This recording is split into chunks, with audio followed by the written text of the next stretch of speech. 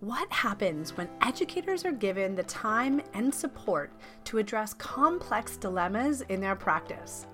Today on the show, we have a panel discussion celebrating 10 years of Cohort 21. I'm your host, Celeste Kirsch, and we are Teaching Tomorrow.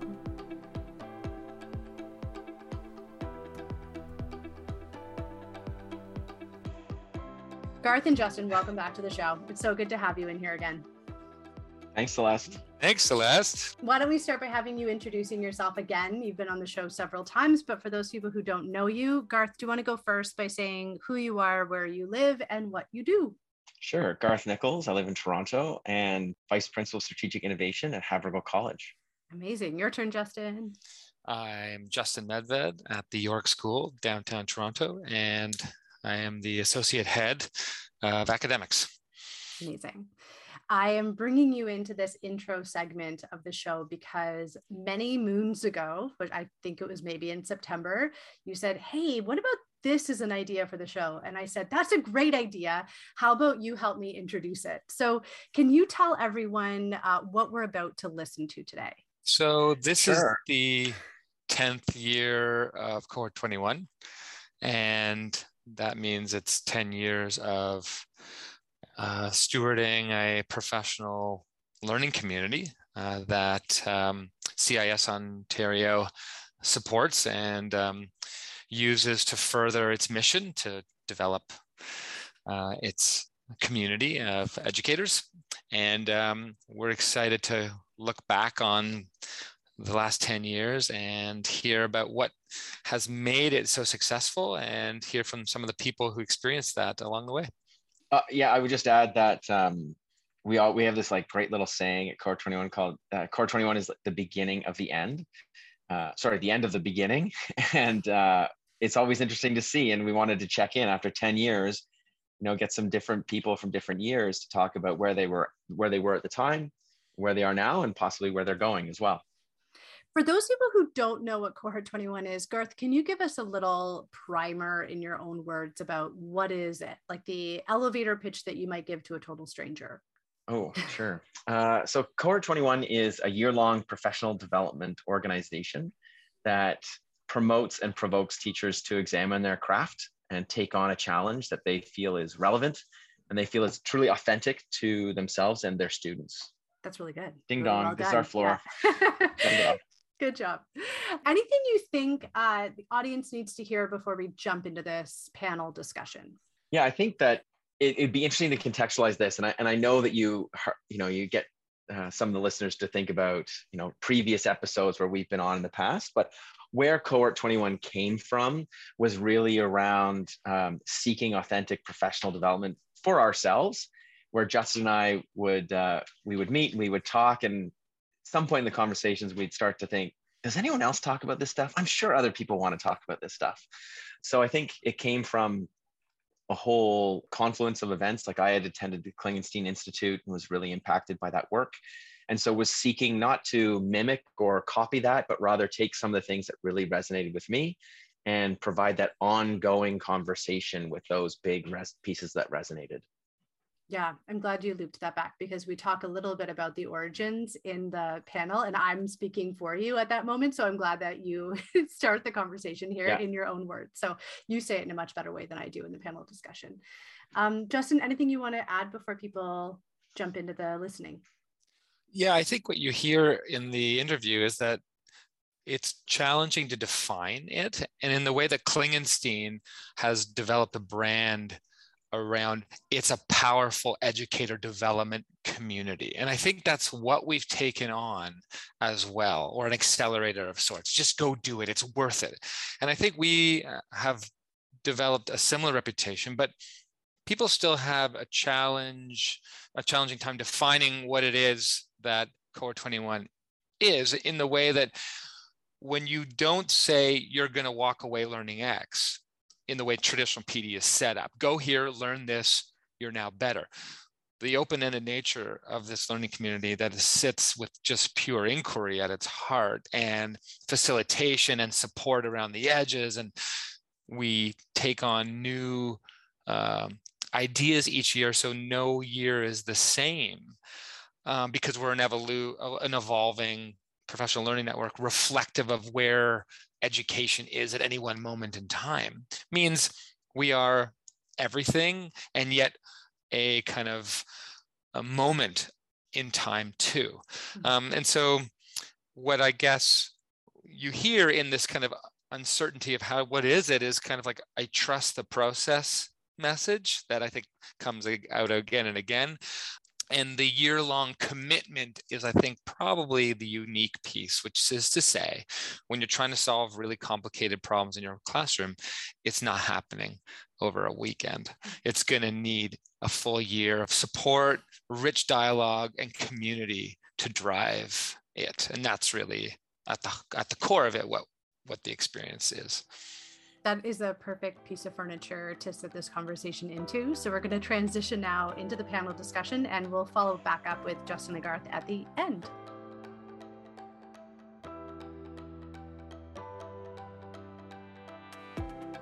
We're going to begin by having everybody introduce themselves, as we always do on the show.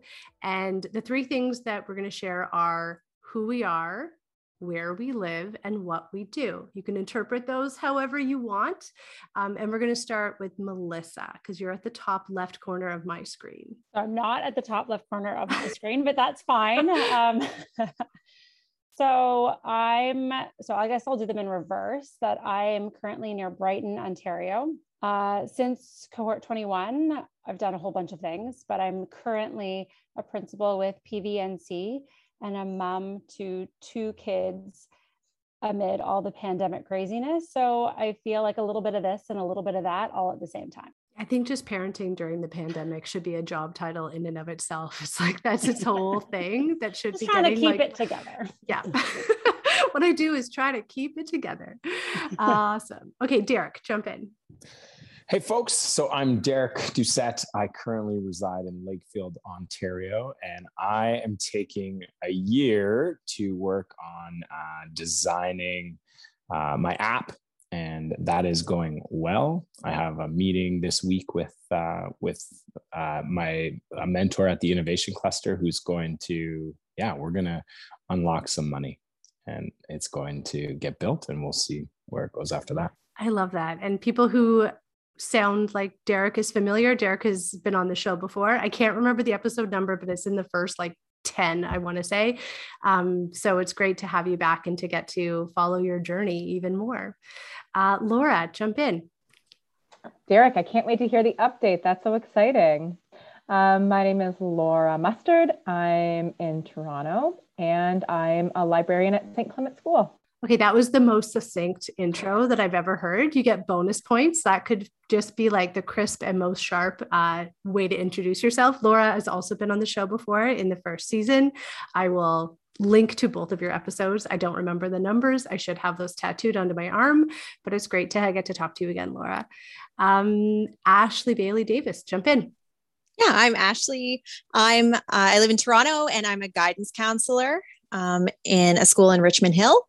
And I'm also a parent to 2 young children. I'm really happy to be here talking about cohort 21. Me too. I'm so happy you're here. There was a couple of emails back and forth and I didn't know if you'd be able to make it. So I'm really happy that you're here. And we have 2 Ashleys on the call, which is quite the delight. Jump in, Ashley. Hi there, I'm Ashley Domina. Thank you, Celeste, for having me on the podcast today. I'm a senior English teacher in King City, Ontario, and I live in Newmarket. So we're all joining together today. It sounds like a wedding. We are joined together today to celebrate 10 years of Cohort 21. And those of you who don't know, obviously, Cohort 21 is the reason this podcast started. So if you've been listening to this podcast for a while, you probably have heard this phrase a few times before. Cohort 21 is a year-long professional development program for educators within the Ontario Independent System. It's called CIS Ontario, Conference of Independent Schools of Ontario. And basically, it's a year-long inquiry for teachers to engage with a meaningful dilemma in their classroom. I haven't scripted this out, so I'm just saying this off the top of my head. So if I forget some important part, please jump in, friends. everyone who I know that has personally gone through Cohort 21 has said that it's been one of the most remarkable professional learning experiences of their career. And there's a few reasons why I think that is the case. The first is that it's not just like a conference that you go to and then you never access those ideas again. It's designed to slowly trickle throughout your year. So there's usually 4 face-to-face sessions. And then throughout those, there are little engagements like Twitter chats or, hangouts or things that are happening in a pub when we were allowed to do that. Or, when we had Google Hangouts, there would be that. And now there's Zoom calls. So it's really a way for teachers to ask big questions about their practice, to get tools and resources and other people to engage with those questions and try to design something that addresses that problem. We always have these things come up in our practices, but we never really have the space, the support, the bandwidth, the time to do them. So Cohort 21 kind of filled this gap in education that Garth and Justin, the co-founders, saw as a way for people to have time to do meaningful inquiry as a teacher. Does anyone want to add in anything? I just sort of like blurted all that out. Is there anything else that you feel like we should add in about what makes Cohort 21 so unique and special? I feel like one of the keys to its success and like the real warm feelings you get as a participant are those like layers of support that are built in between coaches and facilitators and all of that sort of scaffolded meetups that you mentioned. You always have someone there that you know how to reach out to talk through somehow that you're stuck or to get a different perspective. That is really invaluable. That's a really great point, Laura Mustard. This is set up kind of like there are, I don't even know, like 6-ish groups of people that meet with each face-to-face session, and each group has a facilitator and then several coaches attached. So there's participants who've gone through the Cohort 21 experience with people who are new to the process. So in any group of like 15 people, half of them have done something like this before. And it's kind of like an amazing pyramid scheme where the thing that we're all trying to get better at is just being more awesome teachers. And it's like everyone is kind of like joining in and people just can't leave. That's kind of the best part about it. It's not a cult, but we're all in it for the camaraderie and the friendship and the learning. So I'm curious, I want to start this conversation about what stands out to you about that first year that you were involved with Cohort 21. Some of you have been doing it year after year after year, and some of you did it for 1 year and then like went off to your own practice and had an impact in that way. So I'm curious, from your first memory, what stands out to you about that learning experience? What I remember most was the positivity, but also this idea that you could be completely empowered by the experience. And what I noticed was that by watching people do their action plans and engaging in the process with your own action plan, you saw that this could work. And you sort of felt this sense that you could take on big projects and that you could find success and that the community was there to support you. I was lucky enough to have a couple of coaches who were actually from my school. And so that positivity and that energy got to continue when we were at our school together. And so that added to this ability to really engage with meaningful projects and have that sense that it was going to be successful, not that sense that it was too big to take on, especially when you're so busy as a teacher. Yeah, there's something really important about feeling that possibility, because I don't know about you guys, but there's always this feeling of, oh, I couldn't do that. Or there's always this excuse, or you always have that colleague that's like, no, we can't pull that off. But I don't feel like I ever felt that with Cohort 21. There's always just this bubbling feeling of that's doable, which is really contagious and so needed, especially right now. So Ashley Bailey Davis here. And the thing I remember most actually is it was only my second year teaching when I did Cohort 21. My first year teaching, I had a colleague who did it, and I think the very first year of Cohort 21.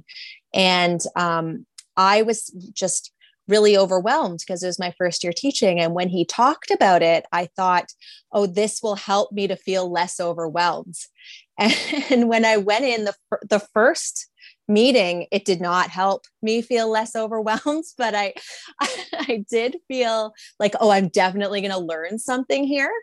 And then by the second meeting, I graduated from the Master of Teaching at OISE, which was very inquiry heavy. So even though there were a lot of things, like I think I was new to Twitter, even like I had no idea about educational technology except the course I had in my Master of Teaching. So that was something where I was like, oh, this is all new, but people are here who know stuff about it. And I'm so excited about that. And then the inquiry process I was familiar with. So it was this real mix of familiar and unfamiliar, and everybody's here to support you. And in that early stage of teaching, it was, I was so thankful to have that community where I knew that I could grow and really launch into something safely.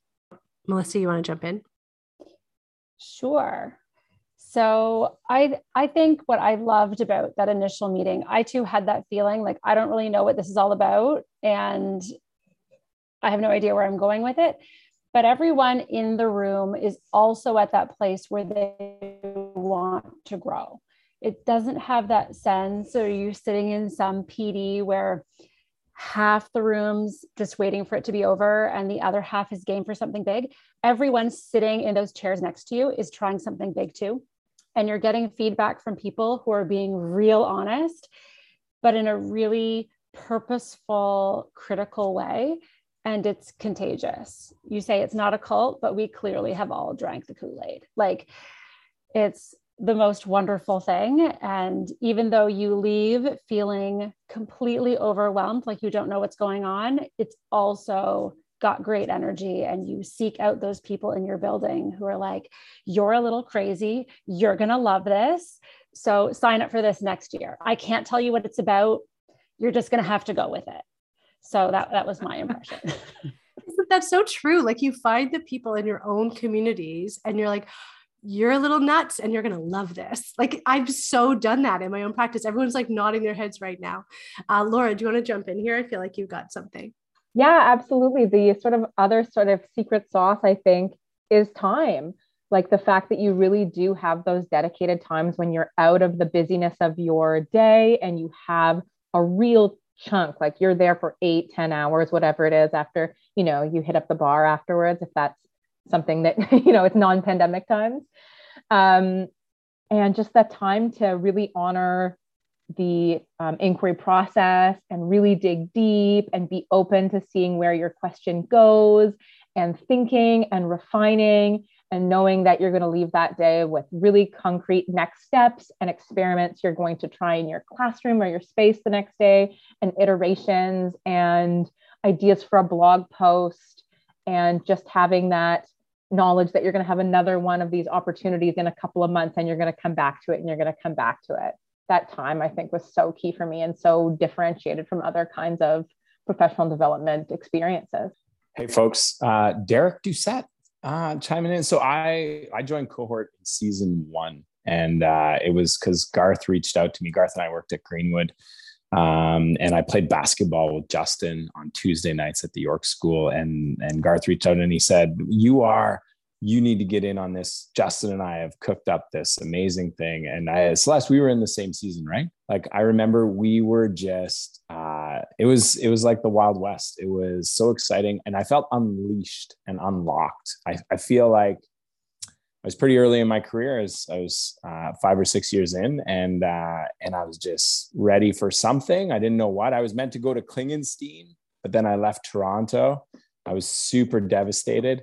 Lakefield wasn't down with that at that time. And then so then when I finally got into cohort, it was like, this is amazing.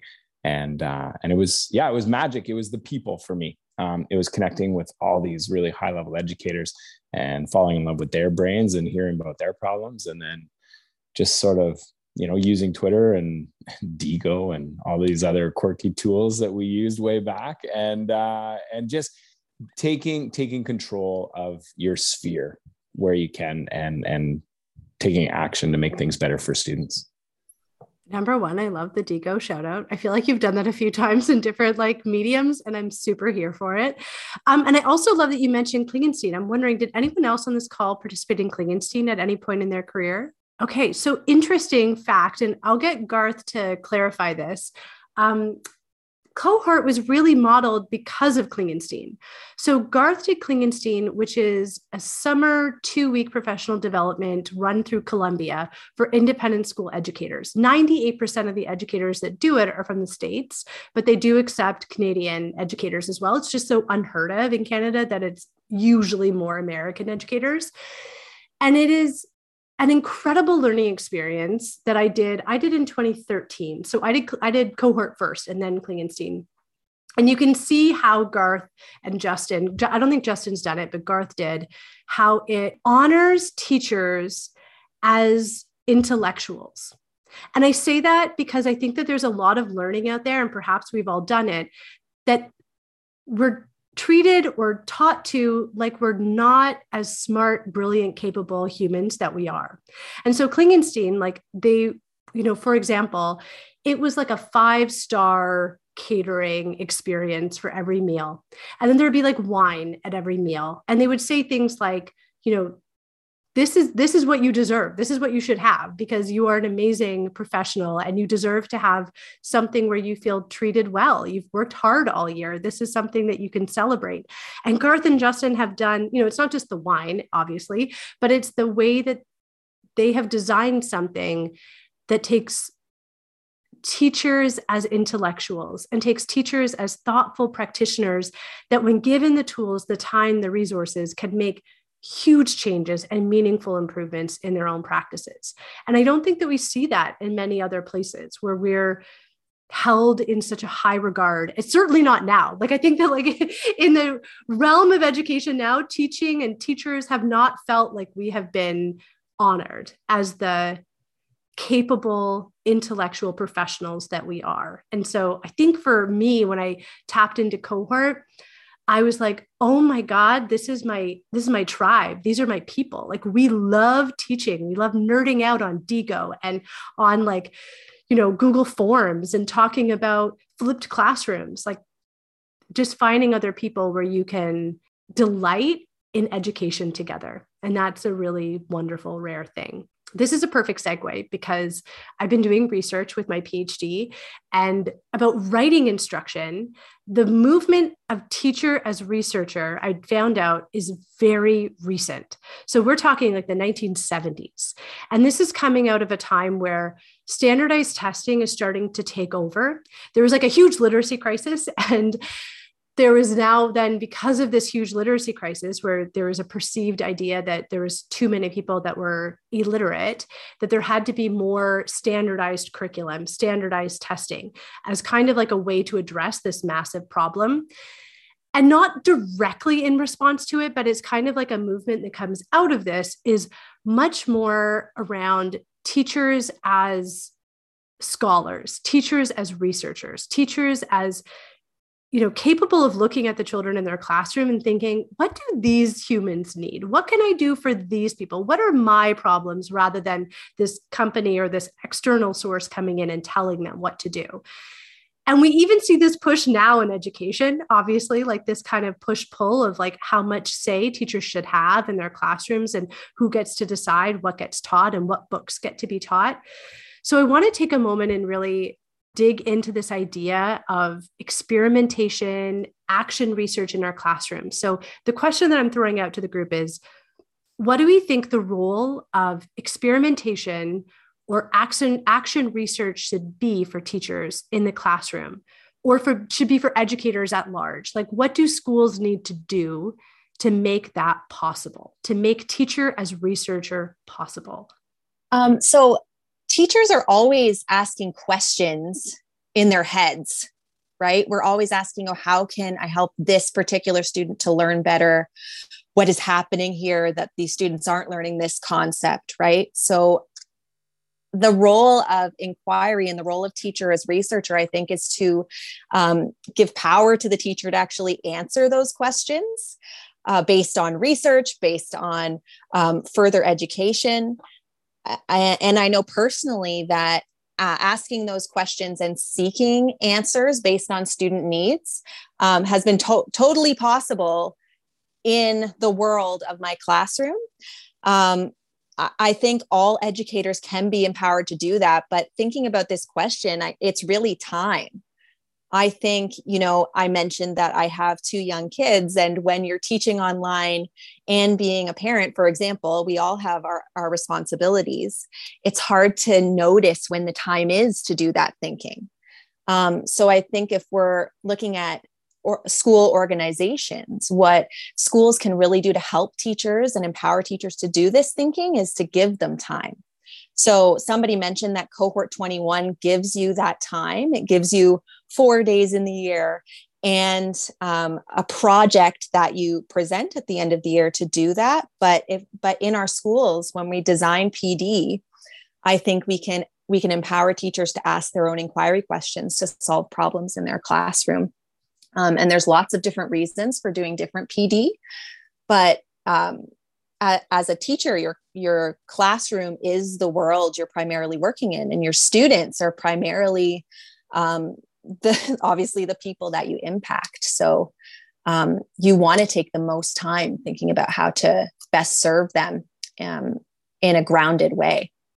It's Laura Mustard. I completely agree with everything Ashley was saying. Totally true, all of it, yes.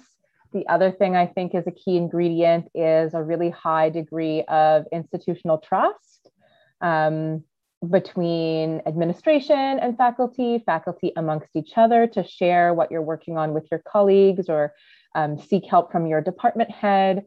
I think, those are so key. And then the power is really that we're able to model some of those modes that we want our students to take responsibility for their own learning and ask deep questions and reflect on what works and what doesn't. But I think all of that isn't possible without everything that Ashley mentioned, of course, and also without the feeling of trust and safety. I'm curious to hear from Melissa now, because you have shifted into an administrative role. So you are now a principal, and you in your own way, I'm sure that there's like directives from above, but you get to help your teachers learn. So I'm wondering, from an administrative perspective, what gets in the way sometimes, or what do you think can really help that flourish in a school community? I think right now, the biggest impediment is time. And a severe lack of supply teachers has not aided the ability to give people time, because I think there's a need to have that sort of time to think it out, the trial and error, the time to collaborate with a peer or a critical friend that you want to have those conversations with. And it's almost impossible right now to really provide that kind of time, because when I'm looking at who's going to be away tomorrow, because it's an elementary school and people have little kids, like there's going to be at least 3 teachers who aren't there, that need coverage, that don't have supply. Like there's a lot of impediments that are all related to time right now, which is hard. Like, I love the teachers in my building. They're great. They're wonderful professionals. I trust their judgment, but I know they need time to work through some ideas. I wish I had a better answer. No, it's hard, because I feel like every question that we ask about education right now is so clouded by COVID. It's just, the haze that we're all breathing in right now. Do you think that time is still the biggest factor without COVID being a thing? I think especially now, yes. And truthfully, I've only been an administrator during COVID, which is a really peculiar experience. But I think back to even things that I was doing when I was in a classroom, and whenever I was pitching a new idea or a new initiative or something, time to collaborate was always the biggest impediment that people would have to it. And I think prior to COVID, there were more opportunities to be able to carve out time, to try to be creative in if we do this other crazy plan, then we could carve out enough time for the group of us to talk to each other and come up with something great. And that's increasingly difficult now. I think in just about any building or any school, you can find a group of people who love change and want to try something new. You just have to find them. And I think COVID has pushed us even more into little silos where it's harder to find those people. they're still there, but they're harder to connect to one another. I think that, the time piece is huge, COVID and without COVID. I think Laura Mustard's point around institutional trust is a really important piece around just supporting your teachers as they want to explore different things. And I think you have to really consider all the stakeholders, the parents who are paying tuition for their kids to attend these top CIS Ontario schools. And a neat piece of that is courage, right? So which institutions are going to, and which schools are going to have the courage to be able to make that shift into teacher as researcher, and have teachers maybe some lessons not land very well, right? And have the resilience that when their kids go home and they tell their parents and they say, wow, like we have not, like today was a bomb. And for the parents to also be in on the game and have been consulted and understand the why, I think that it really requires a holistic approach, and that takes immense courage for you to shift the game a little bit and be willing to have those things fall flat a little bit, I think. Oh my God, that's huge, because when you're experimenting, you're going to mess it up. And to have the institutional support around you that gets what you're doing and understands that that's how it is, that's how learning is. And sometimes the stakes are higher when we're in front of a classroom or when we're doing a project in front of the school. But yeah, like how we model failure or missteps or mishaps, that's huge. There's a lot of nodding right now. I love that. I'm just like, yeah. I just have an anecdote about failure. Yes, because please. I think in my cohort 21 project, I had students use the design cycle to design their own study tools for an exam. It was a grade 12 class, and that could have gone really wrong. Like I didn't provide them an exam package. I was like, nope, we're using the design cycle. And I think that the trust has to be there, not only from administration and definitely from parents, I guess, but even from your students, right? Because my students had to trust me that I was trying to do the best thing for them, so that then they put what they could into the project as well.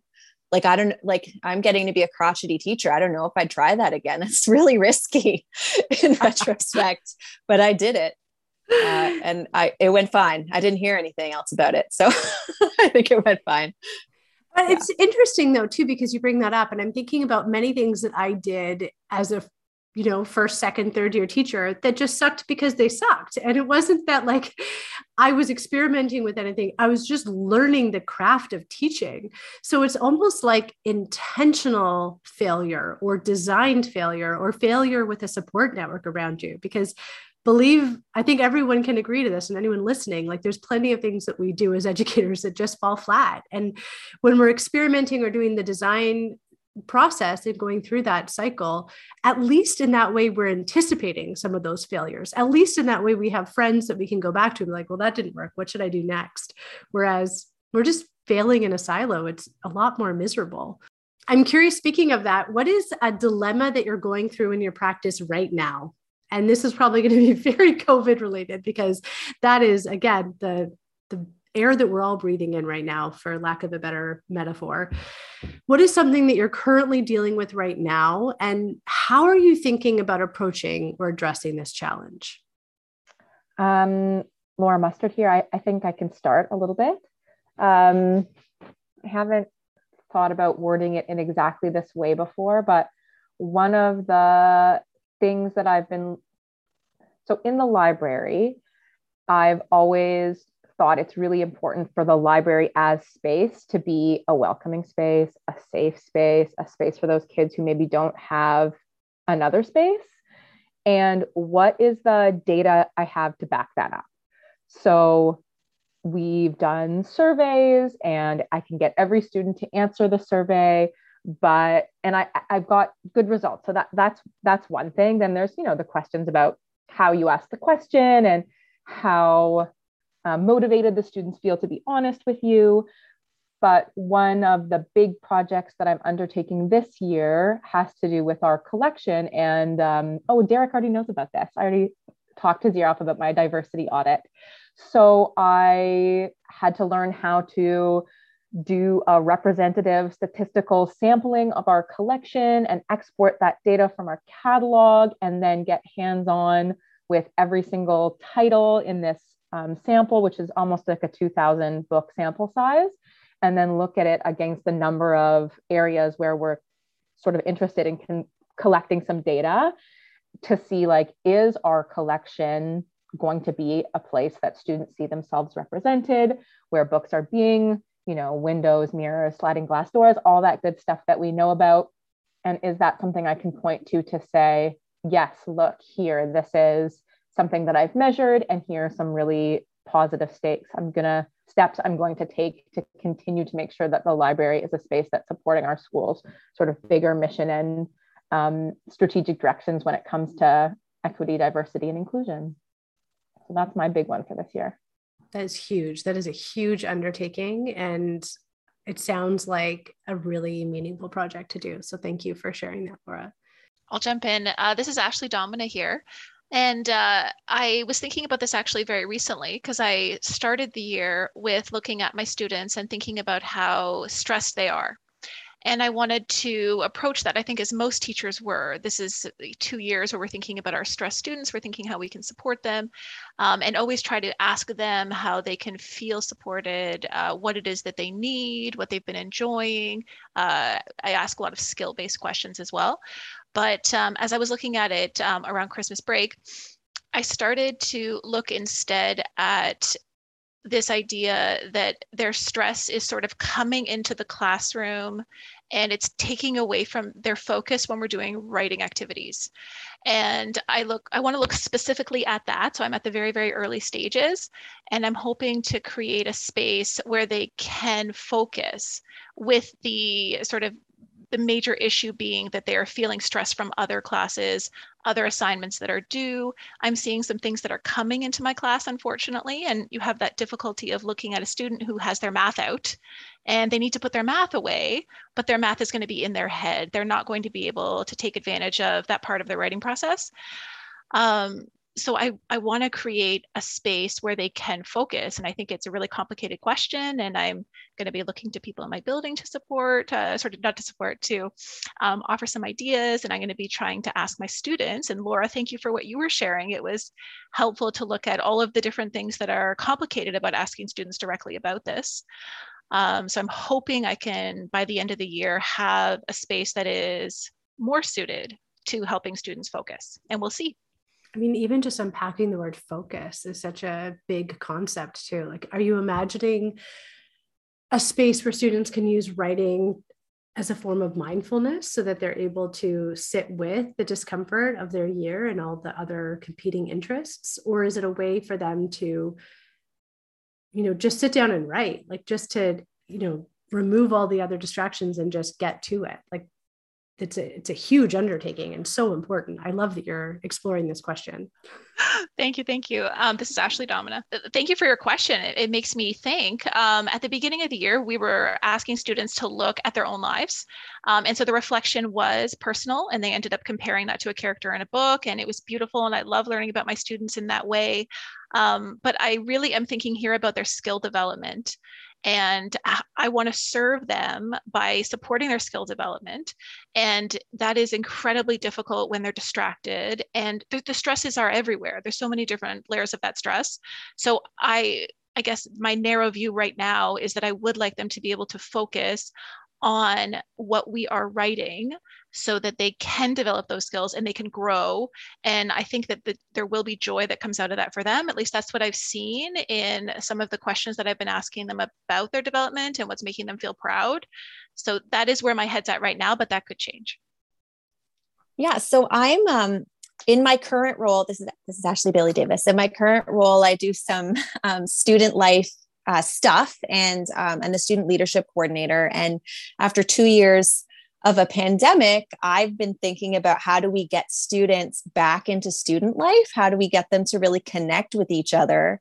And so I've looped in some colleagues who are super fun. I mean, all my colleagues are super fun, but I've looped in a few of them to help me think about it. And we came up with So far, empathy, which is so important. But after just being, everybody's cohorted, how do you really connect, especially when you're trying to develop your social skills as a teenager? How do you really naturally connect with people after you've been siloed for so long?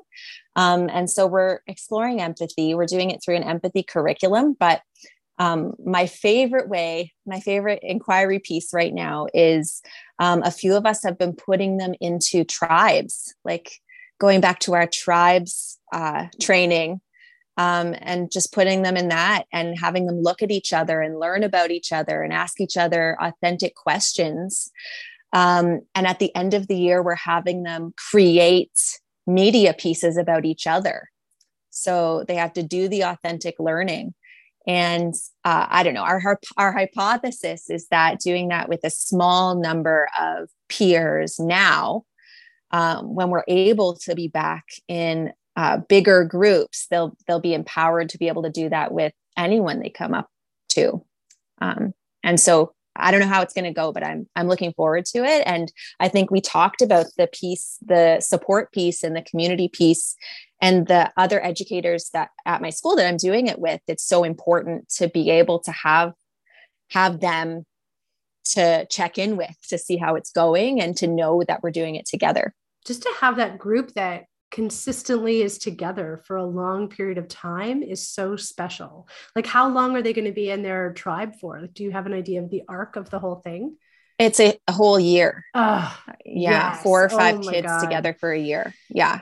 And like, what's juicy about that, Ashley, is that they're going to get into conflict. They're going to bother each other. They're going to annoy the hell out of each other. And that's where the actual learning happens. Like, I love how real and authentic and uncomfortable and right up in each other's faces they get through that kind of longitudinal group work. For sure. That has already happened. Yes. And we're leaning into it. Yeah.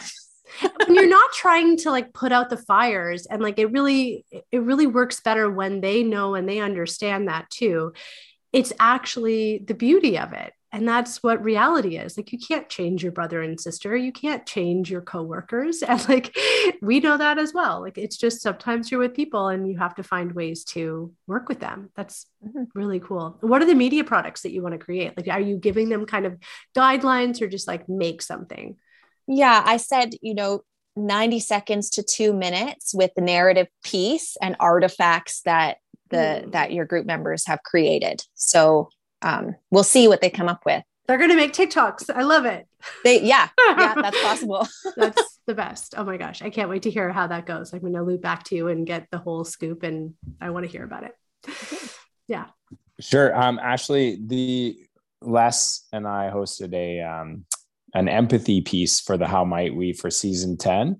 And Les and Future Design School have this amazing thing, and it's called Big Talk.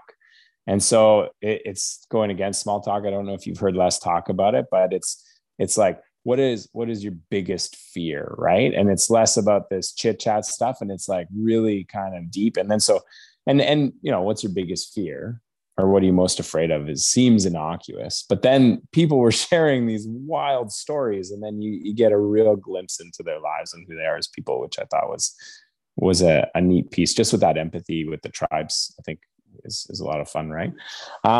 So as French teachers all over the place are dealing with, obviously wellness is a huge thing. And I think that the gendered language, as we explore DEIJ, it's a massive thing.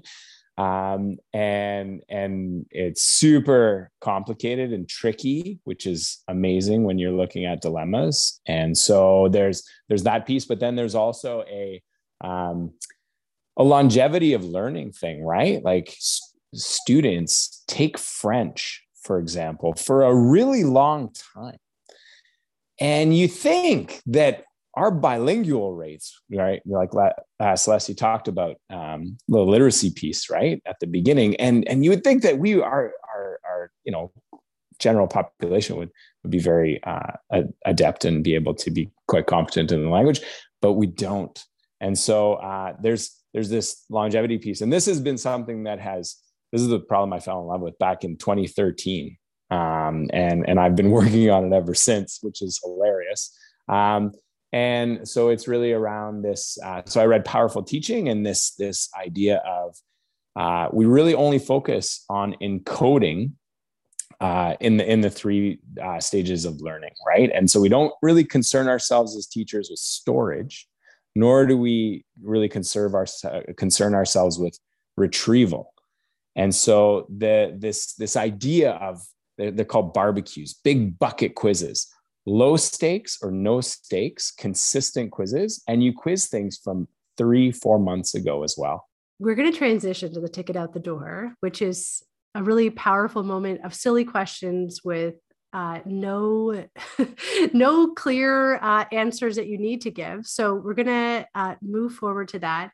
We're going to go into a specific order. So we'll go in the order: Derek, Ashley D, Laura, Melissa, Ashley BD.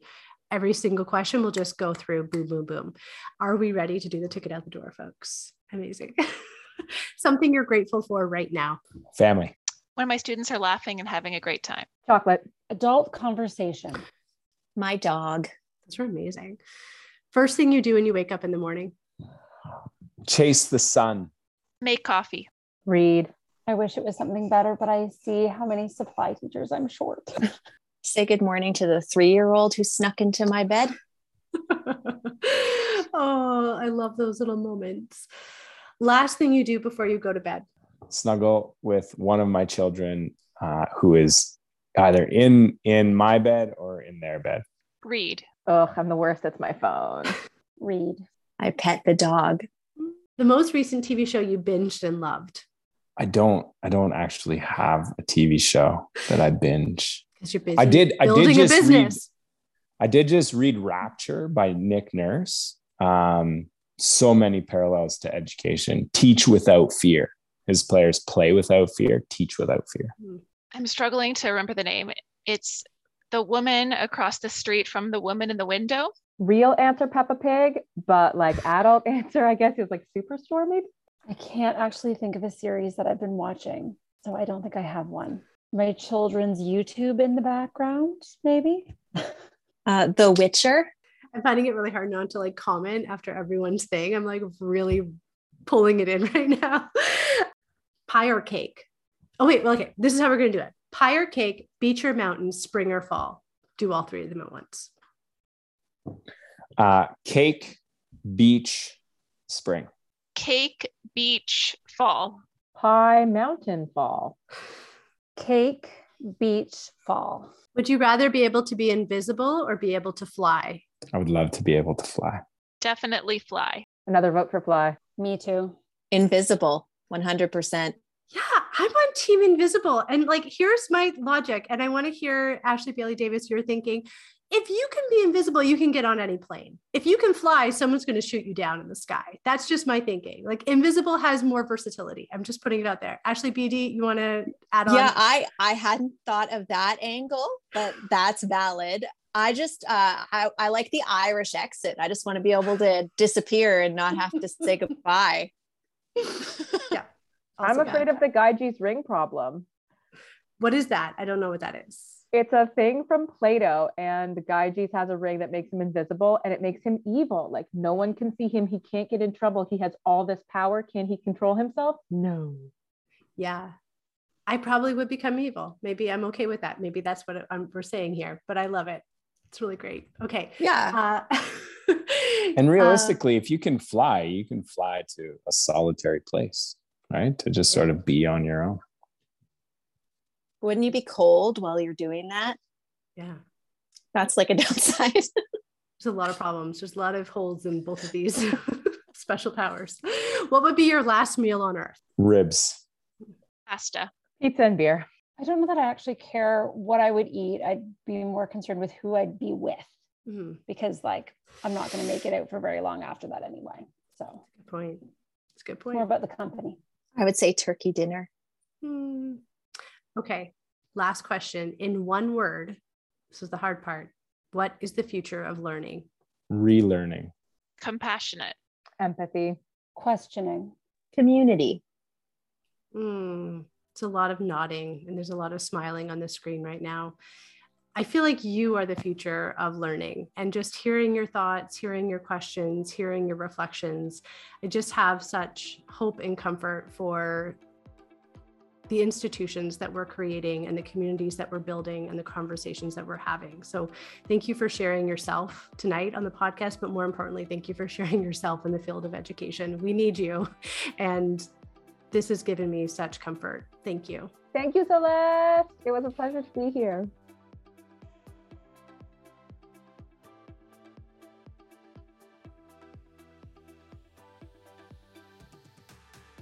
Garth and Justin, welcome back. It's great to get to be reunited with you.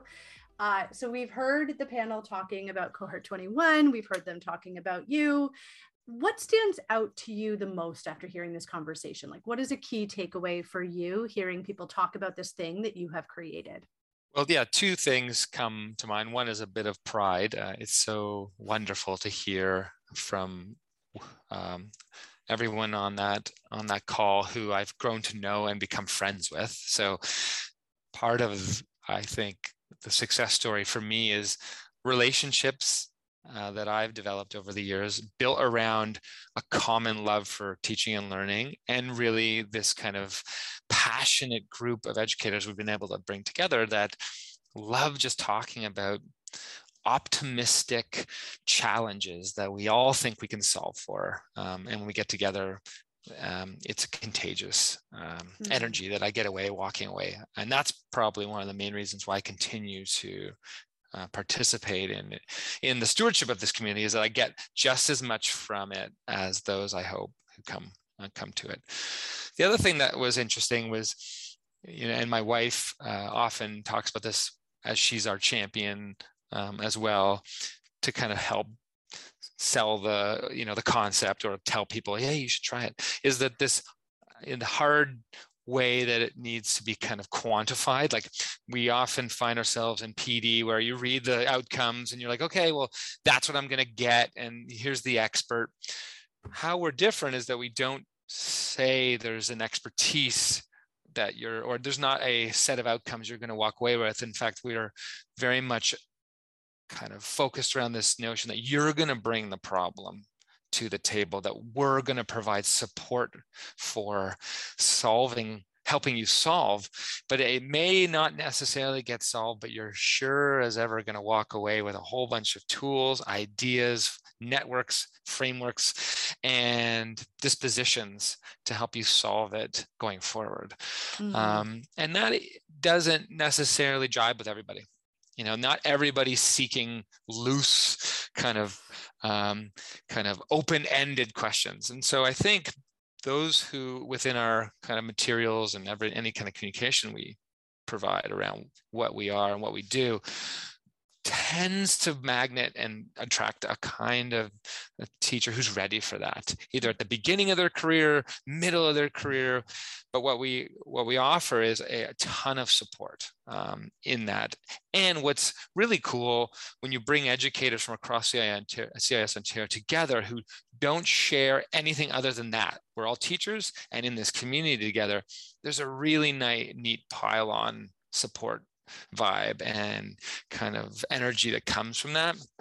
And I think that is the reason why so many people stick around to either offer their expertise as a coach or a facilitator, or just around the edges like you, who have gone and done really cool things with your career and other kind of passion projects that we have been so fortunate to be able to kind of stay connected to. And I can think of things like the CIS Ontario Women's Network, the Unconference. There's so many neat spin-off projects that have been initiated within our community. And I just feel really lucky to be able to be a part of those in some small way. Yeah, I think you're speaking around something that is actually one of my key takeaways from, being in this conversation, but then also editing it afterwards, is that learning is so deeply social. And I don't think that we have enough of that, not for our students. And I don't think that as adults we have that, certainly not now with the pandemic. And I just wanted to sit down and have a drink with these people and get to talk about pedagogy and their life and the intersections of all these things. And I think that that's been the reason why cohort 21 has been so powerful for me, and what I heard in this conversation, was that it's about the social connections and how you learn through that. And it's special because you go to a conference and you may have like some really wonderful social connections. If you go with people from your school, you develop those. But when you're in something for an entire year and you kind of have these little experiences trickled throughout, but then also like if you look at, Derek, for example, he's been in cohort 21 like me since the very first year and has been like, in and out and more involved and less involved. But these develop long-term learning relationships, and we're not at the same schools.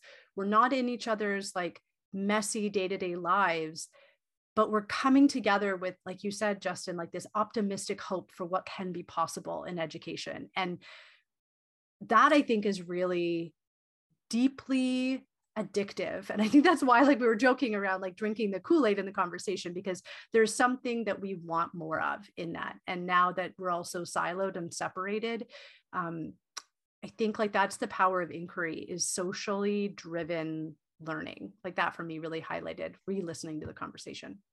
Yeah, it was a great conversation. I loved sort of building on what you were just saying, Celeste. I love that everyone came to cohort 21 from that conversation was talking about how diverse the interests were, how varied their action plans were, how they still remembered it, still connected. And I think that if you were to ask them, who were you working with, they could still list off, who their sort of people were in that conversation. So that idea of social connection through the learning, I think, is really significant.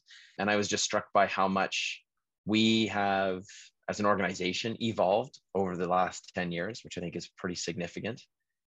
Yeah, and I think for me, just hearing their approaches to education, like they're roomier people, they're roomier educators, right? They're able to hold different ideas of education, conflicts, challenges, alongside opportunities and optimism. I think that's really significant. And that's one of the things that I'm most proud of for me, having learned over the last, some odd years in education, but also that we're developing an experience that allows that. I was struck by what Ashley Bailey was saying, how she was taking a big risk with design thinking at the very beginning. And she wasn't sure she would do that now, right? Even that reflective piece of, sure, she may not feel comfortable doing it now, but if she wanted to, she knew she could iterate on what she had done. So I like that idea of that we're roomier people, we're roomier educators, and we have a certain disposition on how we step into our roles, regardless of where we were in that role or where we are in a new role. Yeah, I feel like that is a really cool offshoot of like what Justin was saying. Like we're not trying to sell certainty. We're not saying you can do this experience and these are the outcomes that you'll have. It's really about embracing ambiguity and embracing uncertainty in our practices, especially now. Like we can, I think now that I have been involved with this community since the very beginning of my profession, I feel like I have many more tools for being able to grapple with the unknown and not feel like I need to have an answer. Reminding me that this was like one of your earliest years in education when you came into it. That was Celeste, a baby. It's like, but look at what you've been doing, right? Look where you've taken education and taken some, really thoughtful, I wouldn't say risk, but really thoughtful choices, and how you want to continue to be an educator. And, following you on Instagram and Twitter, you too are trying to promote a certain disposition towards teachers as teaching writing. Mm-hmm. Like teachers can teach writing in this way. And I think that too is contagious. Yeah, and what a great group of people to get back together for a conversation. That was really fun to remind myself of those different cohort seasons that they were involved in. So thank you. Yeah, thanks for getting them together.